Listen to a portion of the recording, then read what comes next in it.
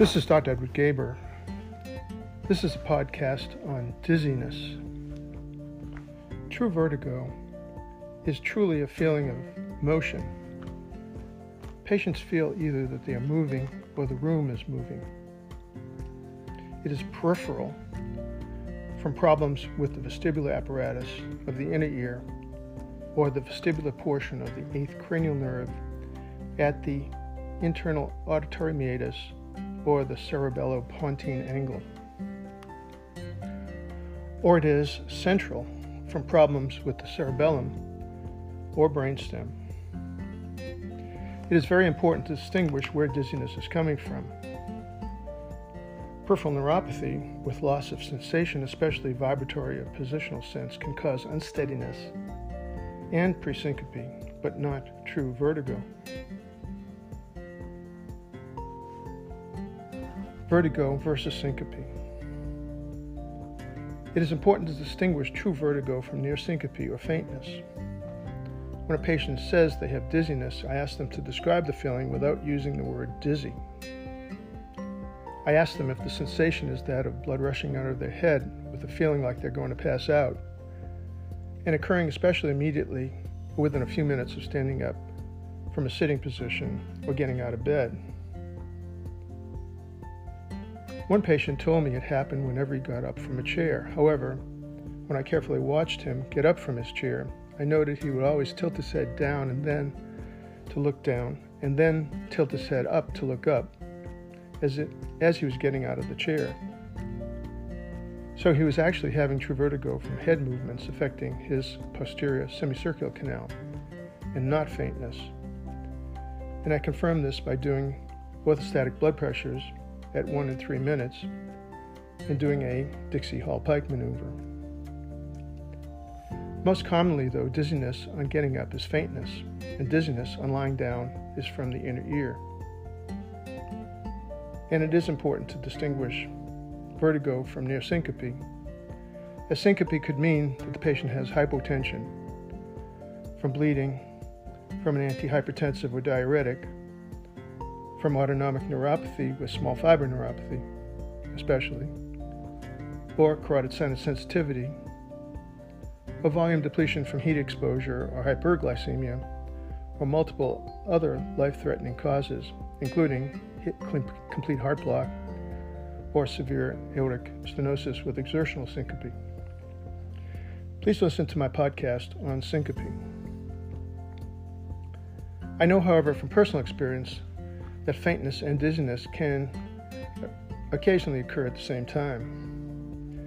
After 2 days of a ketogenic diet, I got out of bed and felt both dizzy and faint.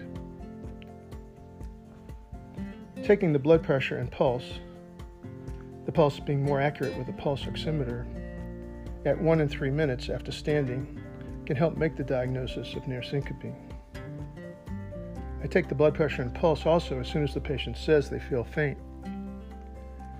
POTS, or POTS syndrome, as noted on my syncope podcast, may just manifest as tachycardia without much of a blood pressure drop.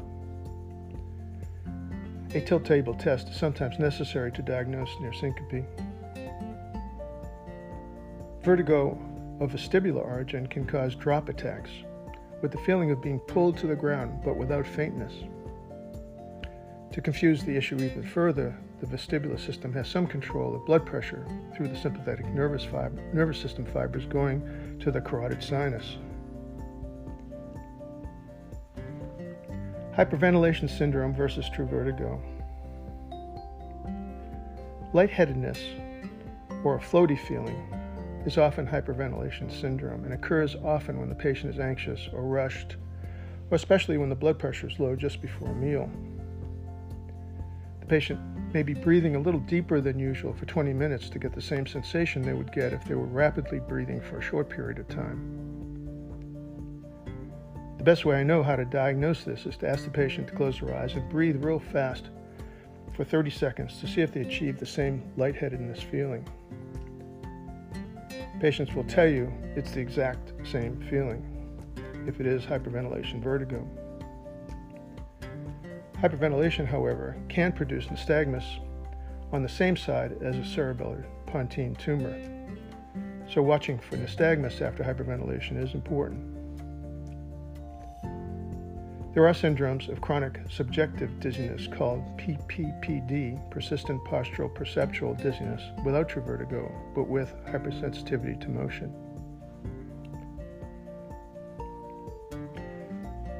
BPPV, benign paroxysmal positional vertigo, causes 20% of all vertigo. Patients usually can walk when they get vestibular peripheral vertigo.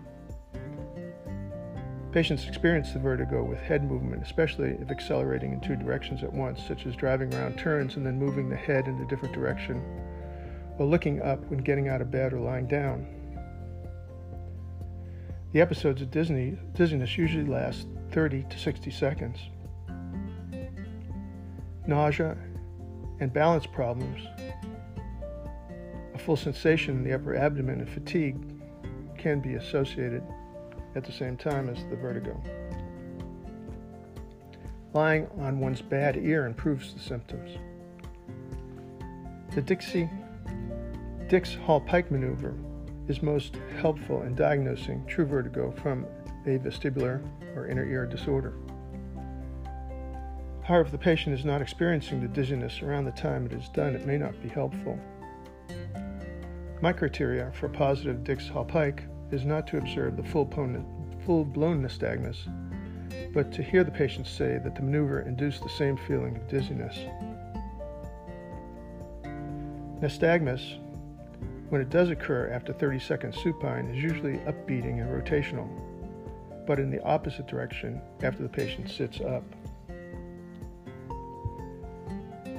The dizziness lasts less than a minute with peripheral vertigo and lessens with repeated Hall-Pike maneuvers. It does not change direction when looking right or left. Tuning fork hearing tests, Rinne and Weber testing, and an otoscope exam can reveal an ear problem. Repositioning of displaced calcium carbonate crystals in the semicircular canals back into the utricle, where hair cells only detect horizontal motion, can be therapeutic. Doing the Epley, modified Epley, Sermont, or Brandt-Daroff maneuver twice a week and not lying very flat that night can help treat and prevent BPPV. A transdermal scope patch, given if there's no narrow-angle glaucoma, can help and also prevent it. 2 patches at one time are sometimes necessary. Meclizine and other sedating antihistamines like Benadryl help. Phenergan or low-dose Valium can be very helpful.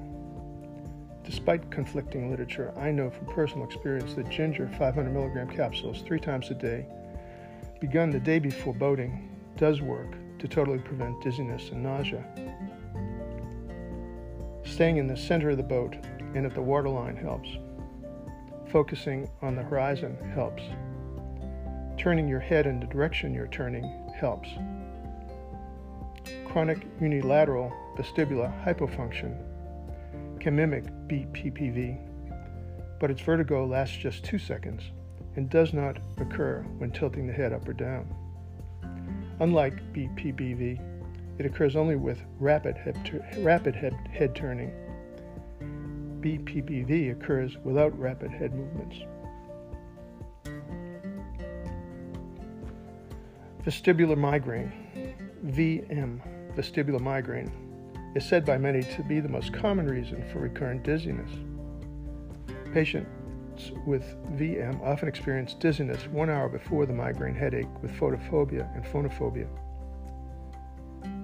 The dizziness may last a few minutes and often over 24 hours, in contrast to the brief episodes of benign postural vertigo or the vertigo of Meniere's that last less than 24 hours. However, VM episodes can also last seconds, as in BPPV. The episodes can come and go for months. These patients have spontaneous vertigo or motion or position-induced or visual-induced vertigo with or without nausea, and at least 50% of the vertiginous episodes are accompanied by unilateral, pounding, moderately severe headache that might have aura or photophobia associated and might be exacerbated by exertion.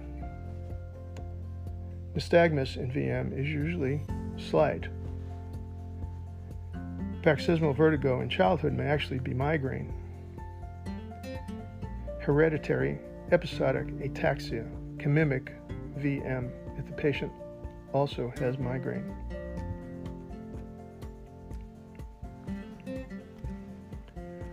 Vestibular neuronitis.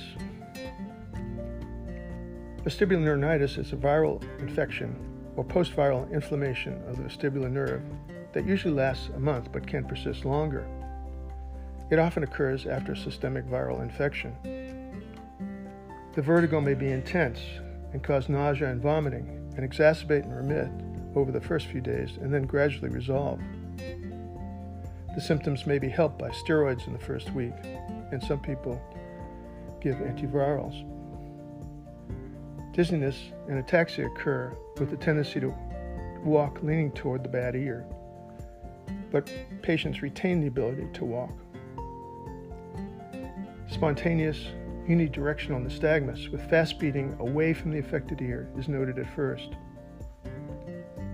In a few days, the spontaneous nystagmus is replaced by nystagmus when looking away from the bad ear.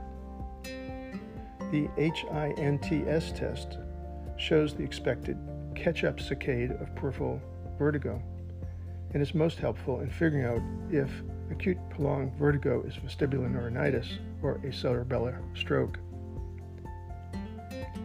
Since vestibular neuronitis symptoms are similar to a cerebellar stroke or hemorrhage, brain imaging should be done quickly.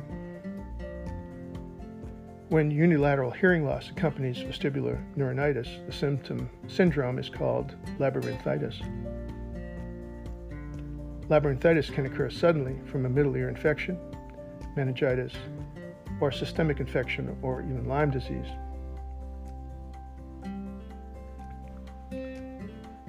Other causes of vertigo. True vertigo can be medication-induced. Minocycline is famous for doing that. Aminoglycosides, barbiturates, benzodiazepines, cisplatin, and streptomycin used in the past can affect the inner ear, causing dizziness or hearing problems. Anticoagulants have been known to cause hemorrhage in the inner ear or brain. Loud noise, coughing, sneezing, or exercise with heavy lifting or straining at stool with basically a Valsalva maneuver can produce dizziness and hearing loss if there is a perilymphatic fistula between the middle and inner ear, or there is a defect in the superior semicircular canal, or cranial vertebral junction abnormality, as in Chiari syndrome. Normal pressure hydrocephalus may cause dizziness or just a feeling of imbalance or unsteadiness on their feet, disequilibrium, which improves when lying down. Seizures can rarely present with just dizziness. A vestibular schwannoma, previously called an acoustic neuronoma, is a slow-growing benign growth seen on MRI in the internal auditory canal. It causes rare acute attacks of mild vertigo or imbalance early on, loss of speech discrimination, unilateral progressive hearing loss, a full feeling in the ear, tinnitus, and sometimes facial numbness. A meningioma can also occur at the IAC. Vertigo from eustachian tube dysfunction occurs only with one-sided high pressures created in scuba diving or CPAP use. Vertigo can occur from autoimmune disease, Cogan's vasculitis with interstitial keratitis, multiple sclerosis, brain tumors, and congenital or alcohol-induced cerebellar atrophy. Chiari syndrome can cause vertigo with neck extension, neck pain, dysphagia, and downbeating, nystagmus. A sagittal MRI can more easily see the cerebellar tonsils below the foramen magnum in Chiari. Parkinson's disease can present with acute onset of persistent dizziness. An MRI with contrast can best pick up multiple sclerosis. Multiple sclerosis can cause facial numbness, muscle weakness, muscle cramps, and incoordination, symptoms exacerbated by heat exposure, double vision, urinary frequency, and recurrent severe episodes of central vertigo that last for days. But vestibular disorders also often occur in MS patients, and they are missed because the physician assumes the symptoms are from MS. The Ramsay-Hunt syndrome from herpes zoster in and around the ear causes dizziness with or without loss of hearing, but pain in the ear and often paralysis of the face and the sided lesions can be seen. Syphilis can affect the inner ear and cause dizziness, hearing loss, and tinnitus. Head trauma, especially with a basal skull fracture, can cause a vestibular concussion. Look for the bruise posterior to the ear in basal skull fractures. Prolonged motion can induce dizziness and nausea. I get nauseous and dizziness on motorboats, but not sailboats, and I get very sick on long train trips. Years ago, after sailing my sunfish 24 miles across the rough waters of Lake Pontchartrain, I sat on my couch in my living room and had transient mild dizziness, but no nausea, while watching the pictures on the walls move up and down. This is called oscillopsia with disembarkment syndrome. Ototoxic drugs noted previously can also produce oscillopsia. I found several patients who had true vertigo only when they had their eyeglasses on. As a medical student, I learned about parallax. In our sophomore year, we got our binocular microscopes. The student sitting next to me complained that whenever he looked through the lenses of his microscope, he felt dizziness. Sure enough, when I and several other students looked through the lenses, we all felt dizzy within seconds. The microscope parallax, parallel lines of vision, was off kilter, and it forced our eyes to diverge, which induced the dizziness. Since then, I've cured several patients' dizziness by simply unbending their glasses frames so that each eye's line of vision is exactly parallel.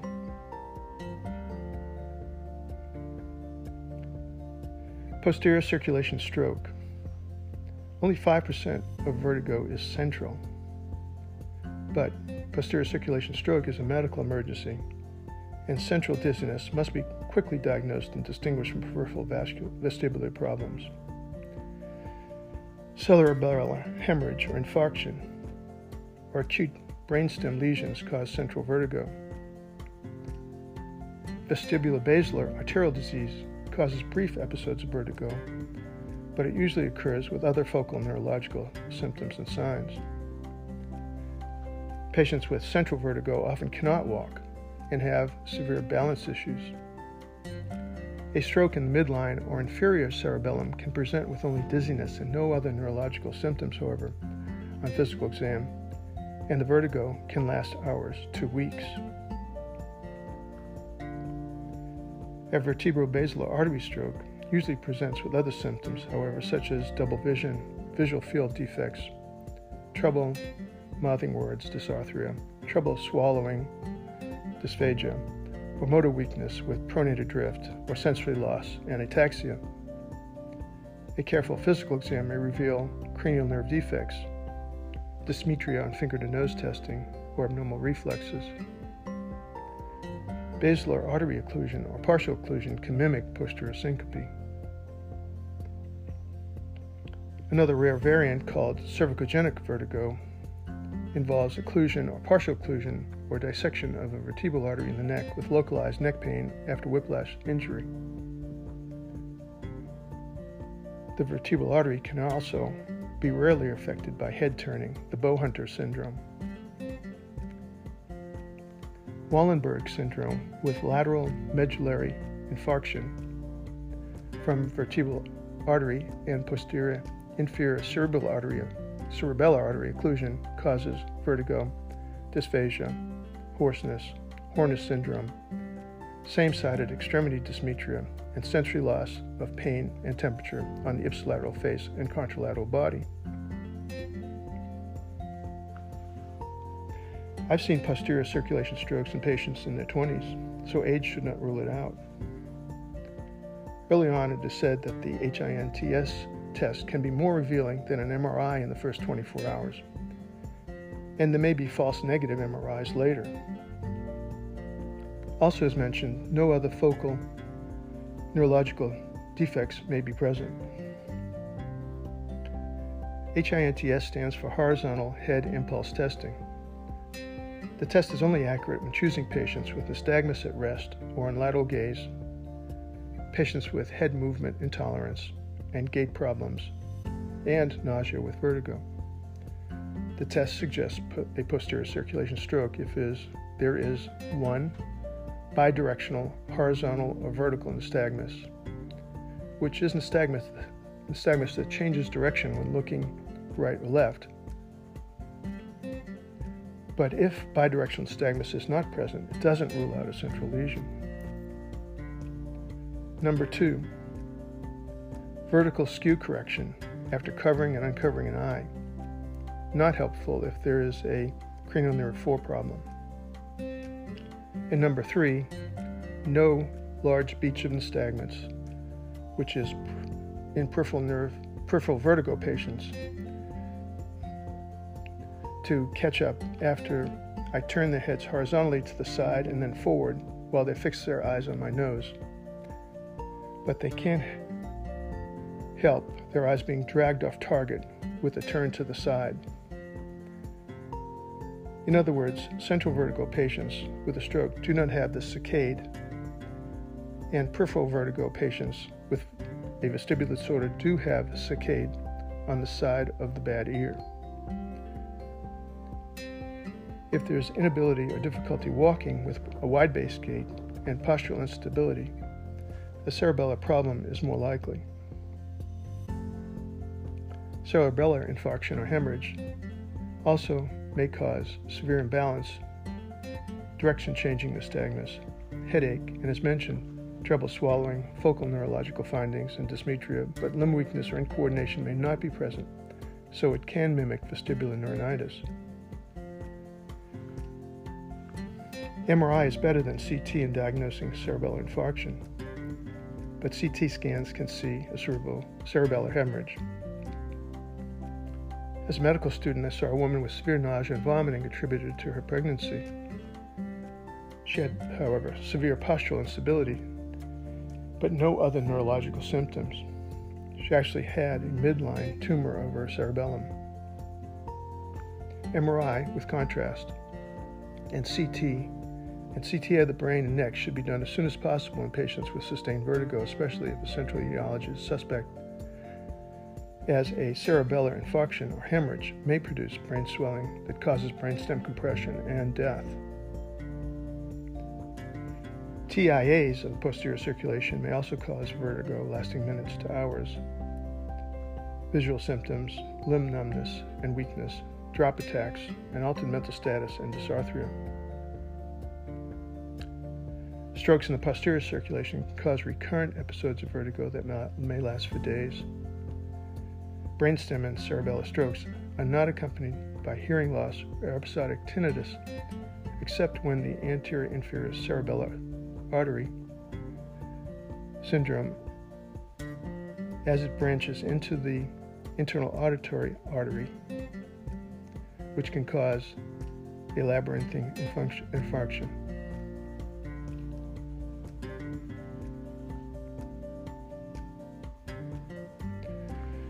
More on trouble with balance. Problems with balance, also called disequilibrium, occurs from cerebellar dysfunction or cerebellar degeneration, or with chronic alcoholism. It can occur with hydrocephalus, multiple lacunar infarctions or Parkinson's disease with lesions of the motor centers of the basal ganglia, or frontal lobe lesions, and with acoustic neuronoma.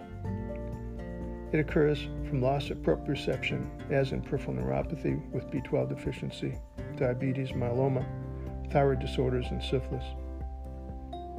It occurs with myelopathy with cervical spinal stenosis, or B12 deficiency, again with subacute combined degeneration of the spinal cord.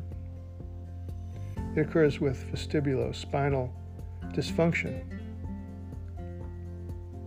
The vestibulospinal tract is a component of the extrapyramidal system and relays motor commands originating in the vestibulocochlear nerve, part of the cranial nerve, and transmitted to the vestibular nuclei in the brainstem to alter muscle tone, extend and change position of the limbs and head to maintain posture and balance, and stabilize gaze with head movements with the VOR, vestibulo-ocular reflex.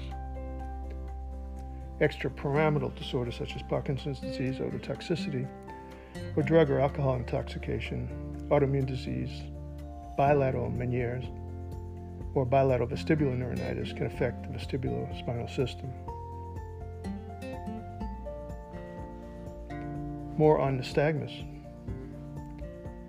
Nystagmus can usually be seen in acute vertigo, with the patient looking straight ahead or head shaking side to side for 30 seconds when the patient has his eyes closed and then opens his eyes and the patient looks straight ahead. The fast phase is away from the affected ear. Nystagmus also worsens looking away from the bad ear or toward the fast phase.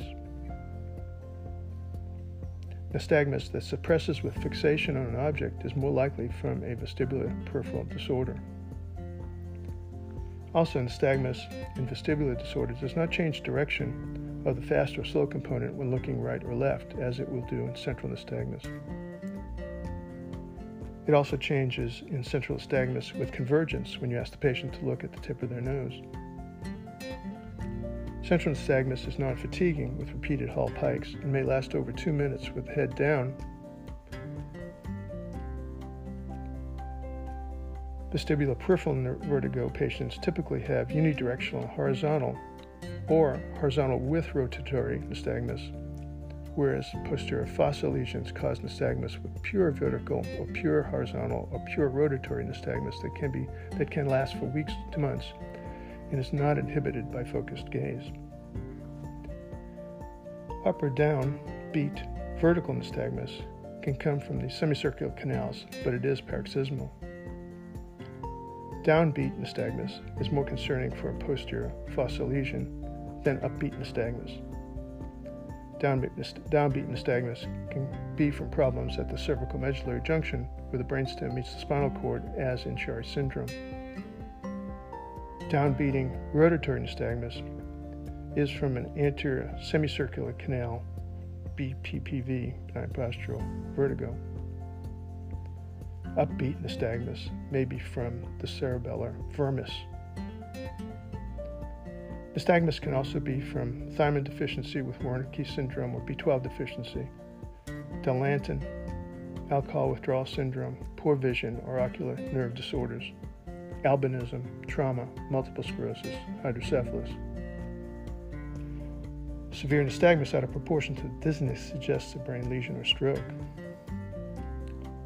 Binocular, pendular nystagmus with equal back and forth motion when looking straight ahead can be congenital nystagmus, multiple sclerosis, or a brainstem lesion. It is never from the ear.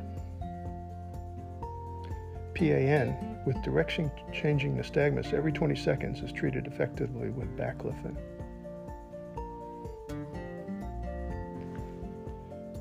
Meniere's disease. Meniere's disease causes tinnitus in one ear, asymmetrical low frequency, progressive sensory neural unilateral hearing loss, and recurrent episodes of severe vertigo, often accompanied by nausea and vomiting, and lasting more than 20 minutes at a time, and usually for hours, but not more than 24 hours. A feeling of fullness or pain in the ear at the time of the attack is common, as the syndrome is from increased fluid in the semicircular canals. Horizontal nystagmus with rotatory nystagmus is seen during the attacks. The symptoms can come and go for years. The hearing loss can occasionally be bilateral. Vestibular migraine with vertigo lasts for months at a time, often coexisting with Meniere's. Hearing loss at all frequencies with preserved speech discrimination is air conduction loss from middle ear problems. The usual sensory neural hearing loss from noise exposure or age is a high-frequency loss with speech discrimination problems, especially if there is background noise in the room. Diagnosis based on triggers and timing. As noted above, there are triggers and timing of the vertigo, and there are 4 classifications of symptoms based on timing and what triggers the symptoms. If there is acute spontaneous, prolonged symptoms, think of vestibular neuritis or a posterior circulation stroke. If there is episodic position-induced vestibular symptoms, think of benign postural vertigo or central vertigo mimics. Remember that head movement can exacerbate most forms of vertigo, but it is a trigger event in benign postural vertigo. If there is episodic, spontaneous vestibular symptoms, think of vestibular migraine, Meniere's disease, or that the patient may be having TIAs. Lastly, if there is chronic unsteadiness with or without oscillopsia, think of cerebellar degeneration, bilateral vestibular failure, or myelopathy. As noted previously, symptoms that last seconds to hours is usually benign postural vertigo or vestibular migraine, or a TIA or a cardiac arrhythmia. Symptoms that last days to weeks are usually from vestibular neuritis, toxicity from medication, or posterior circulation stroke. However, it is important to note that dizziness can be multifactorial. I hope this discussion has been helpful.